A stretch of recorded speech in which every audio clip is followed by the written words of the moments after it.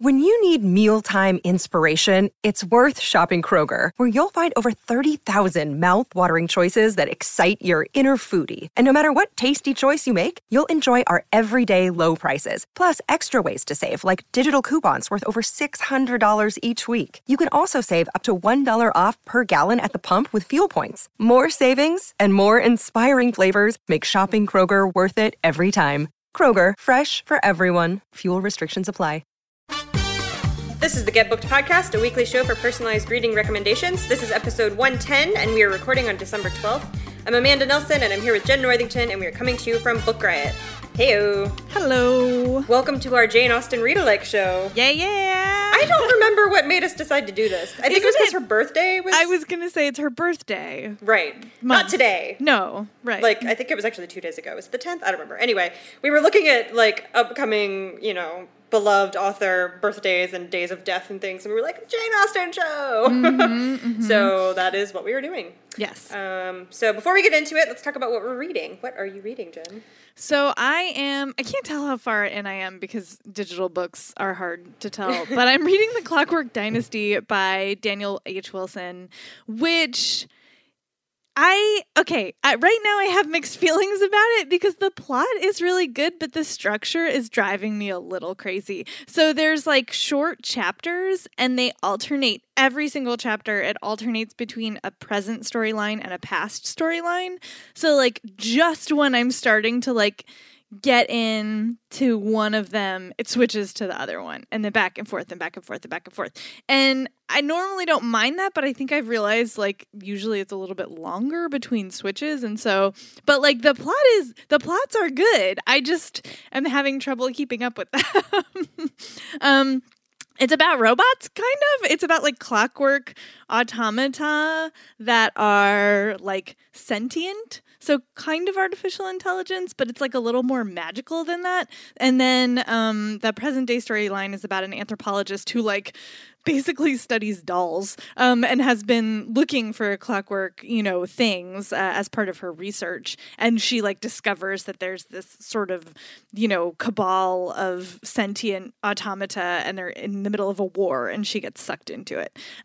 So it's like it's very plotty and the characters, everybody is a robot except for one person. So it's like hard to like, the characters, like, I mean, I guess the automatons are interesting. They're interesting. So yeah, I don't know. I think ultimately I'm going to like it, but it's taking me a while to like hang with the swing of the narrative structure. What are you reading? Batman, weirdly. We hate Batman. I hate Batman so much. Okay, so DC Icons is doing this line of, it's Random House Books for Young Readers, is doing this line of YA novelizations of comic book heroes. And Leigh Bardugo did Wonder Woman Warbringer last year, which I loved. And Marie Lu is doing Batman.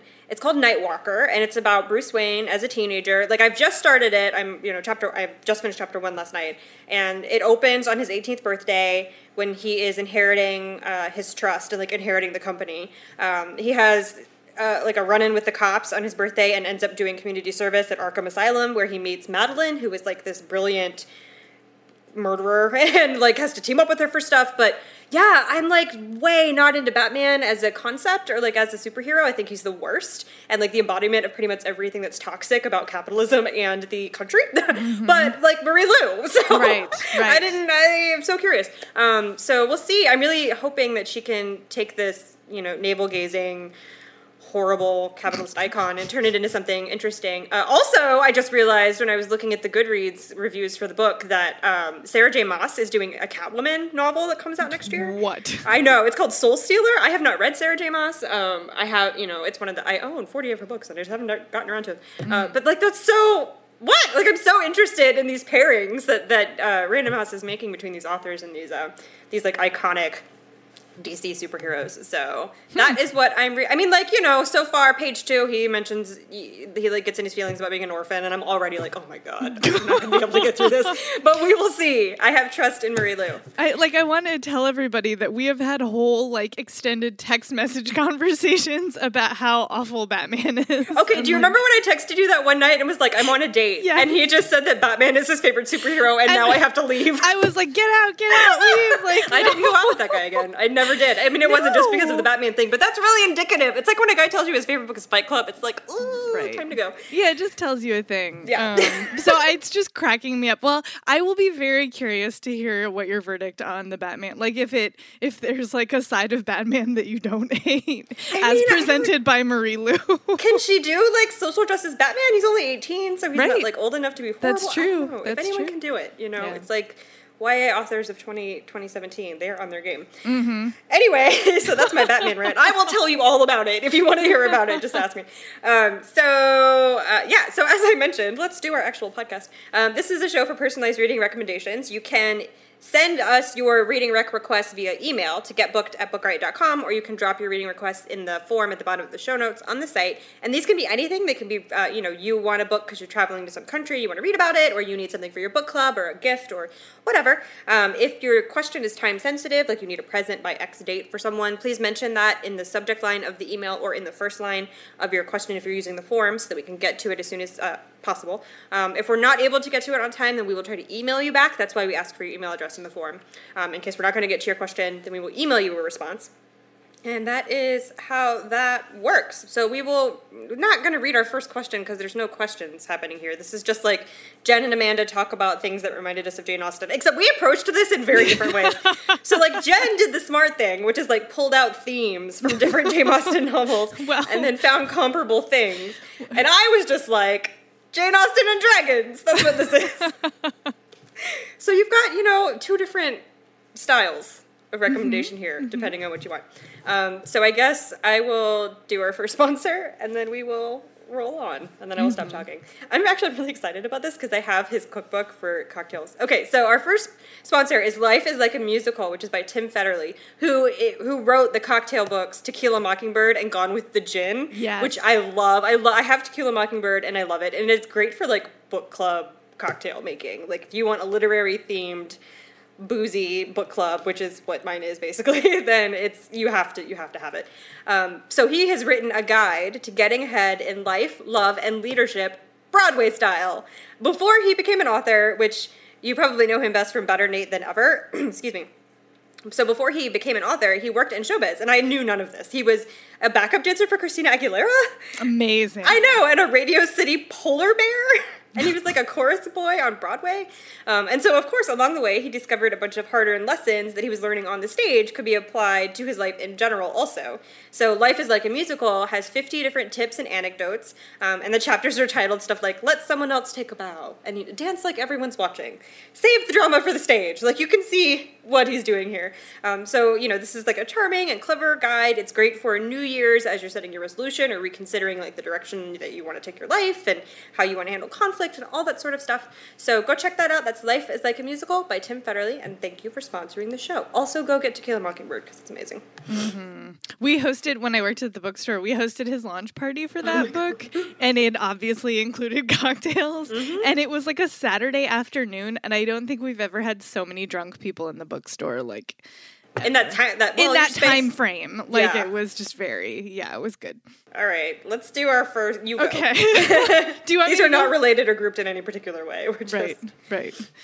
Okay, I'll go first. So if you are a longtime listener of the show, you will not be surprised by this one, but I obviously could not pass up my own Jane Austen plus magic favorite, which is Sorcerer to the Crown by Zen Cho, which we haven't talked about once this year. For the record, I double checked. I was like, wait, can I pick this? Yes, I can. So yeah, it's amazing. If you have not read it yet, you should pick it up. It is now in paperback. It's been out for a while, and it is about a young Black man during Regency-ish England, who is a freed slave. He's been adopted into a family, a prominent family, and raised as a member of the family, and he also is a magician.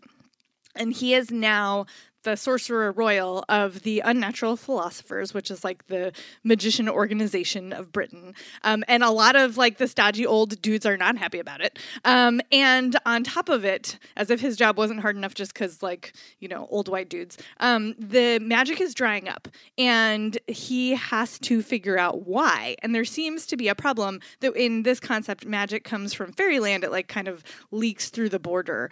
And suddenly there's just like not enough magic. So he's got to go to the border and figure out like what is going on. And on his way, he stops to give a lecture, like as a favor to a friend at a girls' school. And he finds out that like not only are girls doing magic, which they're not supposed to be, but they're like not having any trouble doing strong magic. And he's like, what is going on? And there's a young woman at this boarding school who's kind of like staff. She's an orphan. Her name is Prunella, and she's amazing. And she's like very powerful. And so he reluctantly teams up with her. She is like, I am getting out of this boarding school. This is ridiculous. I am leaving. I'm going to go do magic. And he's like, but you're a girl. And she's like, uh-huh. And good job, buddy. And hijinks ensue. And it's great. Like you wouldn't, like if you were a fan of like Jane Austen and like Jonathan Strange and Mr. Norrell, like that kind of like stuffy British and then plus magic, this is like the most refreshing version of that thing. It's inclusive, it's funny, it's smart, it's got a lot of great plot and just so many good characters. And it is the first in a series. We've all been waiting desperately for the next one, which I think maybe will come out next year. Like it's at this point, they've pushed back the release date so many times, who knows? But one day we'll get another one and then maybe even a third one. But regardless, you should pick up Sorcerer to the Crown, like, immediately. It's just so much fun. So that's Sorcerer to the Crown by Zen Cho. Okay, my first pick for you is Shades of Milk and Honey by Mary Robinette Kowal, which is the first in her Glamorous Histories series, of which there are, I don't know, 5. There are 5 books in this series, so if you like the first one, there's plenty in this vein. And this one in my head is sort of like, is romance, comedy of manners, plus very polite magic. Like, very, very polite. Hi, Lola, go lay down. Okay, sorry, guys. do I have a podcast voice that calls to her? I don't understand. It's so confusing. So this is a very Jane Austen-y world. It's Regency England. The main character's name is Jane. She has a sister, Melody, who's a little bit younger than her. Melody is beautiful, and everybody loves her. Like, she's charming and sweet. She's also very dumb and has no talents. Like, she can't play music. She can't paint. And she's also not great at glamour. And glamour is what they call the musical system in this world. And it's like this ability that people who have the ability can create what are essentially illusions, like visual illusions, and sometimes like scent illusions. So women are taught to cultivate this magical ability so that they can like make their homes more comfortable and like raise the temperature and make everything smell like vanilla, you know, that sort of thing, or like make their cheeks look a little bit rosier. And Melody is not very good at the glamour. When she tries it, it's very clumsy. And then Jane, who's the main character, is older. She's 28, which in Regency England means she's basically a spinster. She's kind of come to accept it, that she's not getting married. She's not pretty, but she is brilliant and a very talented glamourist, and has just like accepted that Melody is the pretty one and I am the one who is good at this thing that no one really cares about because it doesn't matter. And so they have just like gone on about their lives with that family structure until they both fall for the same man. And Jane, their neighbor, Mr. Dunkirk, and Jane realizes, like, she's not making a play for Mr. Dunkirk because she's 28 and not pretty.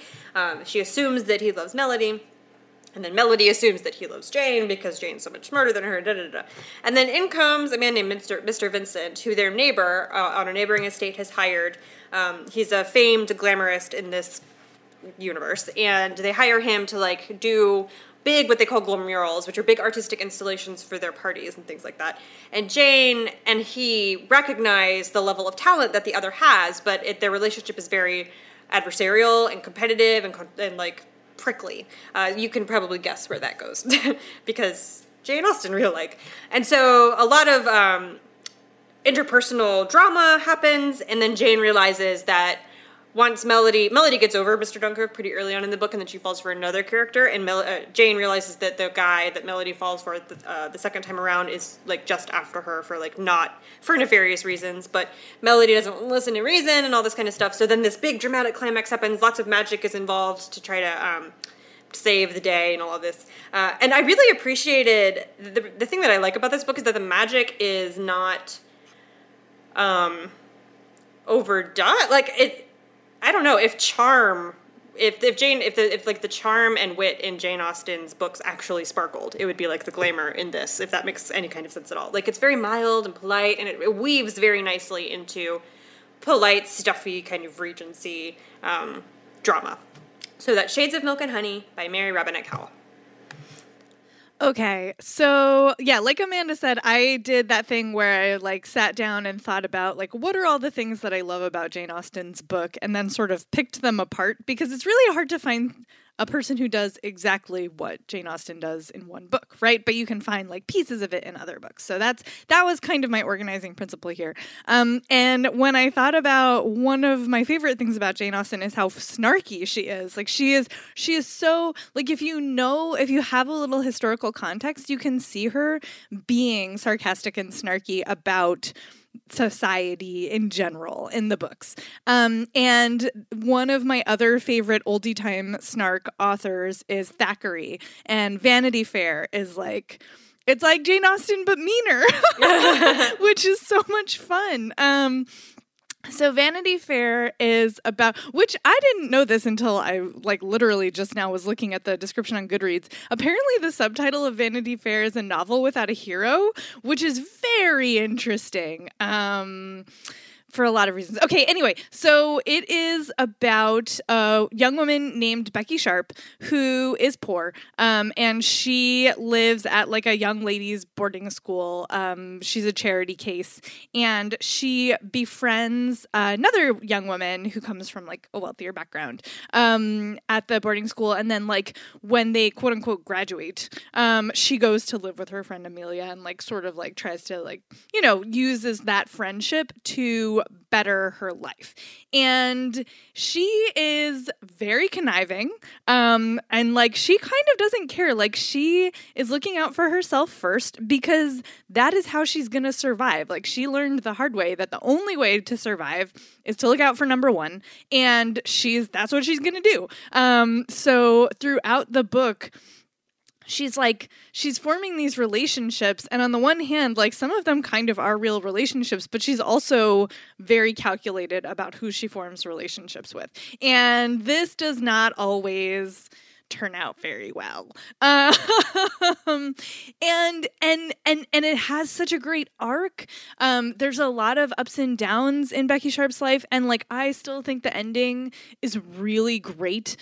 Which was like, there was no guarantee in my head that like a dude writing about a woman who is that, you know, sort of out for herself would give a good ending, but I do think there is a good ending. And yeah, it's just, I don't know, it's one of my favorites. It's long, and like there's a lot of words in it, and I know a lot of people don't like reading Thackeray, but I just think it's so sharp and so funny and just so pointed in the way it skewers sort of that time period in, you know, the 1800s in Britain. And presenting a young woman who just like, she's not sorry. She's just not sorry. So that's Vanity Fair by William Makepeace Thackeray. Becky Sharp is not sorry. Becky Sharp is not sorry. She's not. She don't care. Okay, my second pick is Jane Austen meets Buffy the Vampire Slayer, and that is in the form of The Dark Days Club by Alison Goodman, which is also the first in a series. I just got the second one in the mail from the publisher, so the third one is coming out next year. Okay, so I guess first in a trilogy. Who knew? So this takes place in London in 1812. The main character is Lady Helen Rexall, who is 18. And it opens on the night before she's being presented to the Queen. Like, the Queen, I don't remember which Queen it is. Who was Queen in 1812? I don't remember. The Queen has just restarted her balls. Are they balls? These evenings where she, like, receives the young ladies of the aristocracy who are, like, on there, who are coming out, basically. So she is being presented to the Queen, in this big ceremony. And on the night that happens, one of her family's housemates disappears. And Helen is trying to figure out what happened to the housemaid without like getting super involved. It's very complicated, the situation with her family. Her mother and father are dead, and she lives with her aunt and her uncle. Her aunt is flighty but well-meaning. Her uncle is the actual worst. So he is really like not allowing her to get involved in figuring out what happened to this poor girl. So while all of that is going on, she's, trying to prepare to like meet the queen and not make a fool of herself. The problem is, the complicating factor is that her parents are dead and they're suspected of being traitors. Like they died on a ship that capsized and sank, and it's suspected that they were fleeing to France to give like state secrets to Napoleon. So Helen has this very dark cloud over her life and over her presentation into society that her and her uncle and aunt are trying to really like make her perfect so that she will be accepted into society and like not bring shame on the family and all this. The additional complicating factor is that demons live in London and are real, and she's like a slayer, basically. She finds out from a distant relative of the family named Lord Carlston, he's like a bajillionth cousin, a bajillion times removed, that her mother also had this ability, like these supernatural abilities, super strength and this kind of thing, and that Helen has inherited it. And so it's all tied up in the mystery of like what happened to her family. And then the thing I appreciate about this book is that it is like an adventurous, YA fantasy about a girl like kicking butt and taking names and all of that. But like she never, like the book is about whether or not she wants to in the first place. Like it's fun and action packed, and there's a little bit of romance, and it's it's Regency England, so like it's got that cool like silver spoon thing happening. But the whole book is about whether or not she wants to do something quote unquote important, but also like she's probably going to die, and she's not going to get to marry the man that she wants to marry, and she's probably never going to have children, and like she's not going to have this life, a quote unquote normal life. And I feel like a lot of fantasy adventure novels make that out, like the choice to not be a superhero, the choice to like live a quiet life, like to be the wrong choice, which is a false binary in my head. So the fact that she like actually sits down and considers like, maybe I do want to be a mother, like maybe I do want to have tea and sew things, like that's actually not the worst. That's super fun to me, and I don't understand why everybody's pressuring me to like murder people. Like they're, the people are possessed by demons and all of that, but like it's still a lot of violence. And she actually considers like, do I want to be a violent person? Like, is that who I want to be in my life? Which is a thing, that I just feel like a lot of Squirrel Girl considers whether or not the violence is necessary, but that's pretty uncommon. So I really like that. But it is a lot of fun. Like there is much slaying of baddies, which I also like. So see, false binary. So that's The Dark Days Club by Alison Goodman. I just put that on hold at the library. It's so great. I Must read. Okay, so I have more on the social class snark end, because then I was thinking about, well, what would it look like if it wasn't white people? And I have for you The Living is Easy by Dorothy West, which I read this past year, and I'm just like, cannot stop talking about, because it's very Vanity Fair / Austen, more on the mean side than Austen, about a young woman named Cleo Judson, who is a Black woman in Boston, and she is like she wants a nice life, and she is married to an older man who very much like wants to give her what she wants, but also like doesn't want to be like yelled at all the time about everything. She's like looking out for herself first. And the sort of place where the novel starts is that she decides that she wants her sisters to come to Boston to like be with her. Like she wants her family around her. Some of her reasons are like not super like friendly, but whatever. Like she wants her family to be here. And she is sort of hung up on both possessions and also color, because that's what it was like, / still is often. And so she is like trying very hard to tell her children, like, you are good enough, you are important, like you come from, a good family, but also like she looks down on other people who don't, have the same approach that she does to things. And she just like, she manipulates like everyone around her, but you can see why. Like the thing that Dorothy West does so well, and it's the same thing that Thackeray and Austen do, is like you see inside the characters like why they're doing the things that they're doing. And you're like, well, I can kind of see why you would do that. Like if that's your brain space, like, yeah, that kind of makes sense. Like I still think it's a really bad idea, but like, all right. And that's the way that you get into like the meat of these sort of social mores and like why are they there and like who do they benefit and like why do we prop them up, like what is it that we get out of them, which is the thing like Austen does lightly and this does more dramatically, and it's a really sharp, funny, and like also like you're like, oh, like a little bit cringy, uncomfortable in the best possible way. So that is The Living is Easy by Dorothy West, which I don't know if I said. It takes place in the 40s in Boston. So, yeah, good stuff. Good stuff for social commentary. Okay, so my next pick is Pride and Prejudice with Dragons, and which is great. This is probably my favorite. But I mean, I did like months of research for this show, and this is probably my favorite one that I ended up reading. So it's Heartstone by L. Catherine White. And this, if you take the story of Pride and Prejudice and put it in a medieval setting with lots of supernatural fantasy beasties, wyverns and griffins and direwolves and all of these, and of course dragons, then you would get this book. So, and it's a very close retelling. Like instead of Elizabeth Bennet, you have Eliza Bentain. Darcy becomes Darred. Like it's super close, and you're going to recognize like the predictable plot points from Pride and Prejudice if you're familiar with that story. Like all the twists are the same, except there are dragons. So Eliza lives on Marybourne Manor, and it's been invaded by griffins, which are not friendly to humans. Some of the supernatural creatures in this universe are friendly to humans, some of them are not. And so her sister was killed by a griffin attack, and they're just sort of terrorizing this very small country seat, like eating cattle and all that. So the what you call it? Not magistrate. The like person in charge of the estate has pooled together a lot of money and hired a bunch of dragon riders from the government. Like it's essentially, like a Blackwater kind of setup where like they're private contractors, but also an arm of the king. So they've hired a bunch of dragon riders to come in to town and use their dragons to hunt, to like rid them of this problem of the griffins, which is what the dragon riders are for, also fighting battles for the government. So one of the riders is Alistair Darred, who immediately makes a terrible impression, of course, and is kind of the worst, of course. If you know Pride and Prejudice, then you know how this goes.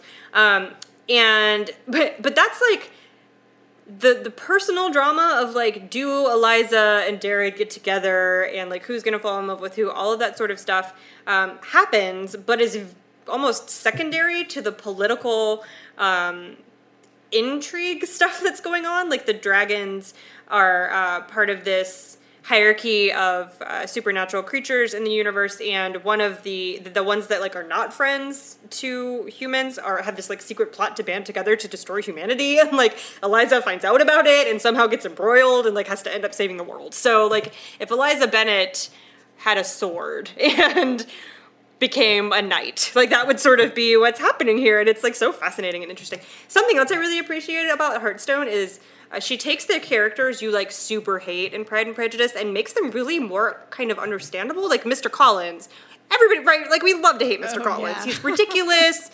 He's like just like slimy and weird. And when he's introduced in Heartstone, he is ridiculous. Like he's obsessed with his clothes, and he's a vegetarian in a medieval like setting, which is ridiculous. And he, is obsessed with Lady Catherine, who's his patroness. It's the same in this book. And like you're like, oh god, dude, get it together. But then when he ends up marrying the Charlotte Lucas character, like he's an excellent husband. Like he's doting, he's a great father. Like she shows these sides of him. Well, she doesn't get rid of the like, dude, if you proposed to me, I would probably laugh at you kind of personality stuff. But he becomes more like, but he's a human. Like he's loving, and I don't know, like I felt bad about how much I hated Mr. Collins in Pride and Prejudice because I never considered him beyond just like a satirical figure. And then like Darcy's aunt, who in Pride and Prejudice is very imperious and snobby and kind of the worst, is imperious and really concerned with social class, but she's also like a tried and true warrior and has like this big facial scarring that she got from a battle and likes Eliza. And like, there's none of that. Like, she's concerned with keeping the family in their station as Dragon Riders. To my mind, this is maybe going to sound a little sacrilegious, but I really think that Hearthstone takes the secondary characters of Jane Austen's universe and makes them more fully realized than they are necessarily in Pride and Prejudice. So it's a great companion, I think, even though it's retelling the same story. And also there are dragons. Anyway, so that's Hearthstone by L. Catherine White. Will read. Okay. I wanted to do a retelling of Pride and Prejudice, which I don't always, like, I have a complicated relationship with, Austen retellings, because some of them are so great, like, Clueless forever. But some of them are less great. And so I picked my favorite, which is Longbourn by Jo Baker. And what I love so much about Longbourn is it is the below stairs version of Pride and Prejudice. So it's basically the same exact events, except for that you are following it through the servants. So you get to see, like, what Mrs. Bennet is like from the perspective of her housemaid. Super not flattering, P.S. Like, surprise! But yeah, so the story revolves around Sarah, who is the housemaid and, like, does laundry and empties the chamber pots and, like, has to deal with, like, Elizabeth's muddy dress after she's walked to Netherfield. Like, it's all of those things. Like, oh yeah, who has to get all of the mud out of that dress? Like, Jane Austen doesn't care, but Jo Baker does. And there is also, it's not just that story. There's also a sort of new plot where one of Bingley's footmen is like, is around a lot. And there's a will they, won't they element to that. And then there's also a new footman in the household. So there is a little bit of a love triangle, but it's not how do I say this? Like, it's a very interesting one in that it's not so much about, like, heated glances and, like, sexual tension. Like, it's about, like, who are these people and, like, how do they fit together in their world? And the other thing that I love about this book is that, like, you kind of know when you read Pride and Prejudice that a war is going on because, there's the soldiers, right? And, like, they have to go down to Meryton to, like, flirt with the soldiers. But, like, what are they fighting? What are they doing? What is the war? Like, you never hear anything about that. And this book really dives into the Napoleonic Wars and, like, the actual impact of the wars on the people in the lower classes. So it is also a war novel, which is not a thing that you are expecting necessarily from a Pride and Prejudice retelling, but it's there in the text. You just don't know about it from Austen.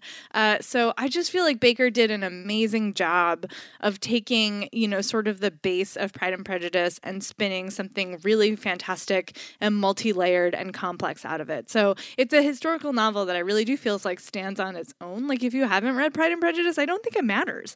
I think it's, good enough that it is deeply its own thing. But if you have read Pride and Prejudice, like, it's a really lovely compliment. Kind of like you were saying, actually, Amanda, like, it takes the 2D and makes it 3D. The things that Austen didn't pay any attention to, like, it pays attention to those things. So yeah, I feel like I'm due for a reread of this one, actually. As I'm talking about it, I'm like, I want to read that again, which is always kind of a good book. So that's Longbourn by Jo Baker. Okay, my next pick is The Ruin of a Rake by Cat Sebastian, which is a Regency romance about a sort of insufferable, uptight guy finding love, which, is the basic plot of every Jane Austen novel. Except this one is queer, and therefore better. So this is it's the third book in a series, the Turner series, that Cat Sebastian has written. I haven't read any of the other ones. Don't feel like it's necessary. As many of you know by now, I don't read romances in order because why bother? But I'm not missing anything. Whatever. So the two main characters are Lord Courtney, who is the titular rake.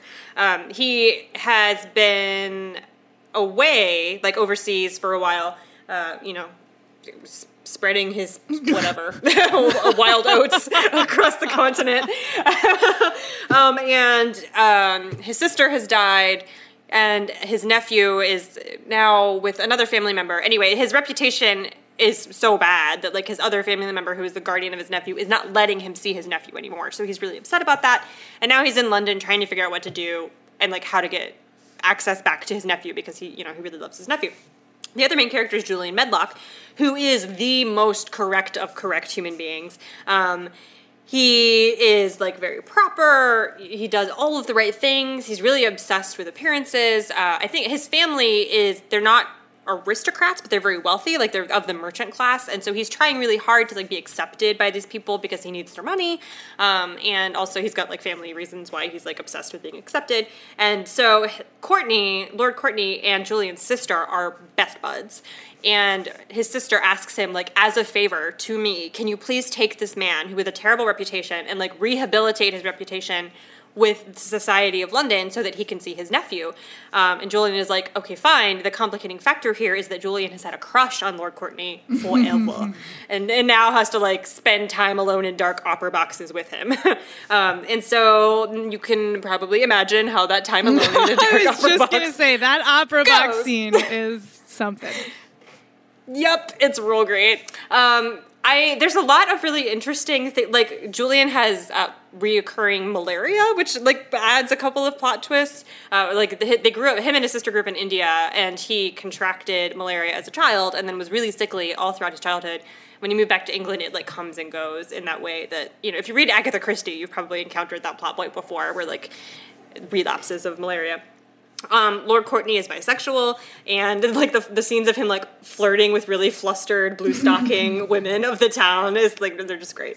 I love both of these characters. They both have their own reasons for being, like, the way that society sees them. Their romance is really sweet. Courtney is great. Like, he's a rake, but he's not that kind of rake that's like, I'm using terrible behavior to hide all of my feelings because feelings are bad. He, like, knows how he feels about Julian and is fine with it, and is like, he just kind of does what he wants, and he's great. It's just, I love it. So that's The Ruin of a Rake by Cat Sebastian. All of the cosign for that one. That was so fun. Okay, I am going to tell you about our second sponsor before we move on to the next pairing, which you will appreciate the sponsor because it is The Austen Escape by Catherine Ray. The plot is that it's a present day. There is a young woman who is an engineer named Mary, and sort of out of the blue, she is invited by an estranged childhood friend named Isabel to a holiday in an English manor in Bath. And she decides to go because her life is, like, kind of quiet and a little stodgy, and she's just like, I don't know what I'm missing, and maybe a vacation will, help shake things loose. So they go, but then Isabel, like, loses her memory and decides that she is actually a lady in Regency England, like, in Austen's time.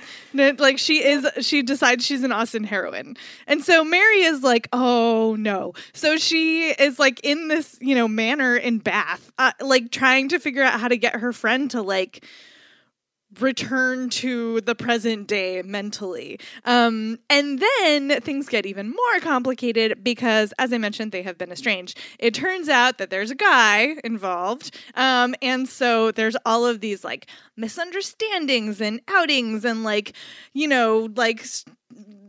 complicated conversations during dancing. So it's basically all of the elements that you like about Austen, plus a look at complicated friendships.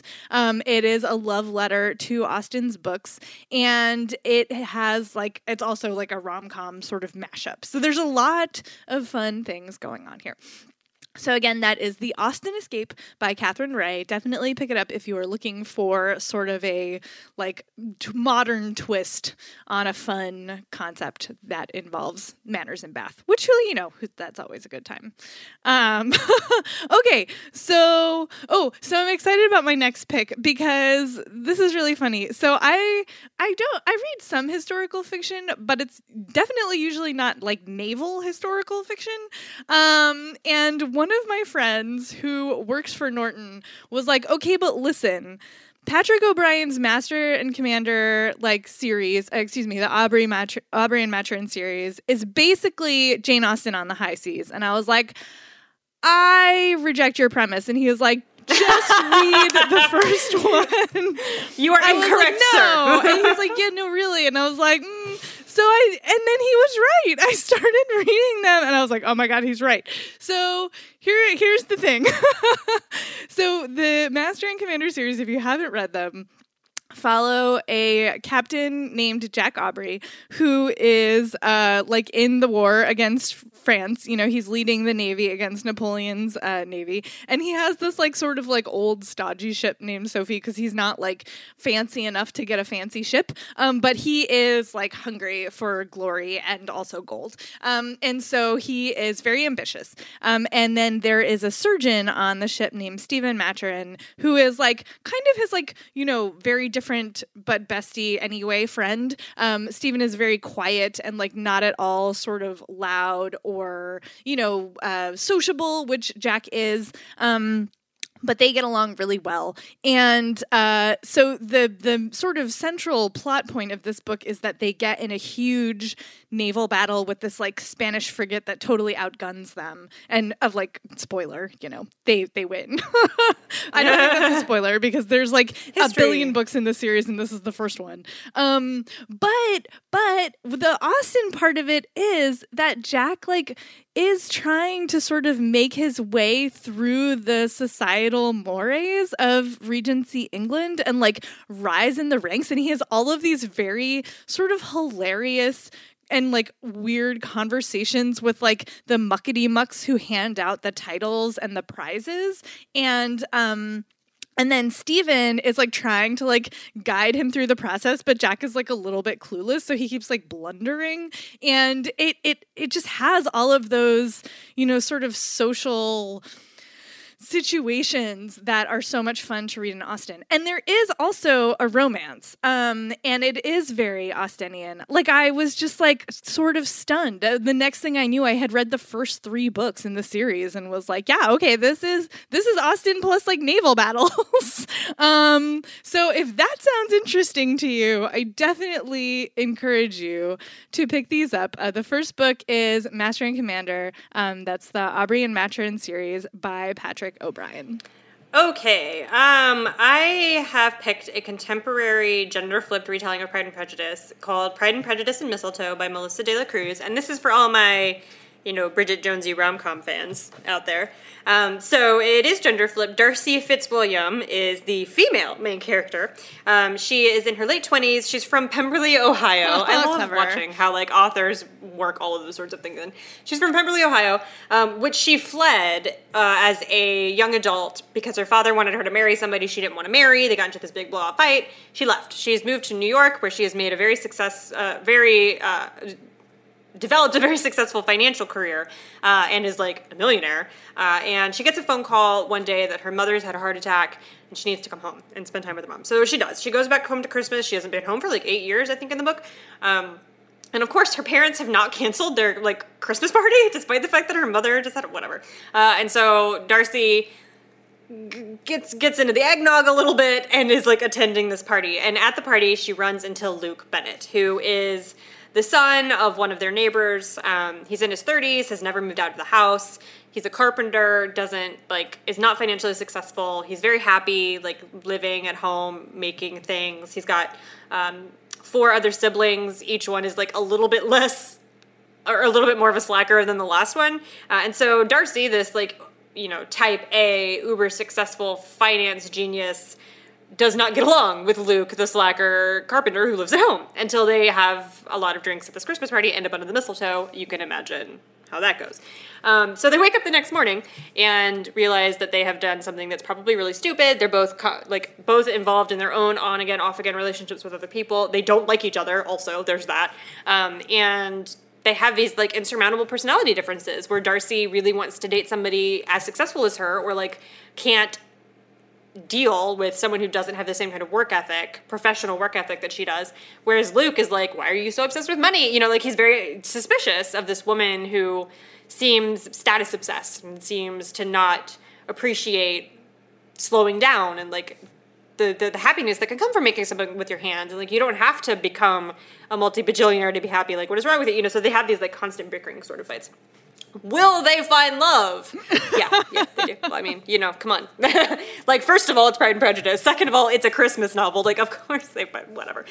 So if you're looking for, like, a really heartwarming thing, seasonally appropriate thing to read in December, this is your jam. So that's Pride and Prejudice and Mistletoe by Melissa De La Cruz. Okay. My last pick is a bit of a flyer, but I'm going to do it anyway. I was thinking about what makes the romances in Jane Austen so great, and I was thinking particularly about Pride and Prejudice. Like, Sense and Sensibility might actually be my favorite, but I do have a big place in my heart, like, for the romance in Pride and Prejudice in particular.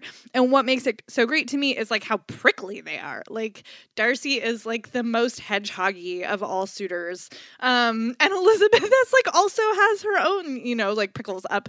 And like, how they negotiate and, like, keep, like, accidentally wounding each other and then trying to figure out, like, how to have a conversation that doesn't end up in them hating each other is like what makes that book great. Or what makes the romance in that book great. And I was thinking about other books that have a little bit of that feel to them, and then I thought of For Real by Alexis Hall, which is like a contemporary gay BDSM romance novel. So it's not a clear parallel, but like, bear with me. The main character in this one, his name is Lawrence, and he is like, he's pushing 40, and he has been in the BDSM scheme, for like a long time. And he's also sort of been a little bit in his doldrums for the past 6 years from a relationship that he thought was like gonna be the relationship, and then this thing happened, and now they're not together anymore, and he just is like, he's kind of done. Like, he's just done. And then one night he like promises his friends he'll go out with them, so he's at this club.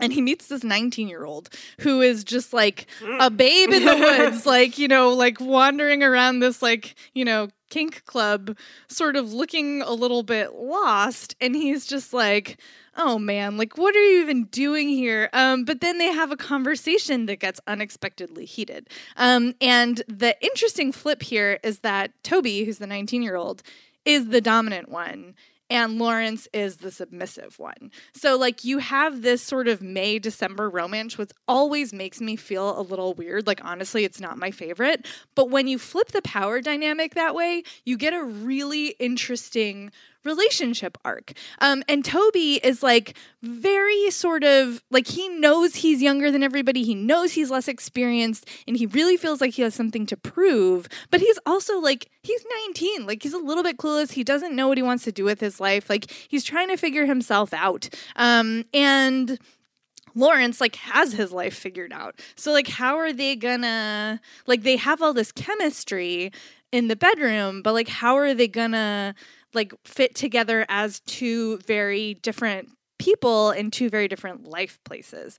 And there's this great scene that happens when Lawrence takes Toby with him to this like sort of meetup with his old college buddies at Oxford. And like there's this really great moment where Toby displays this, side of his personality that Lawrence didn't even know was there. And he's just like, who is this person? Like the way that they sort of negotiate each other and like discover all of the different layers to their personalities. It's just beautiful.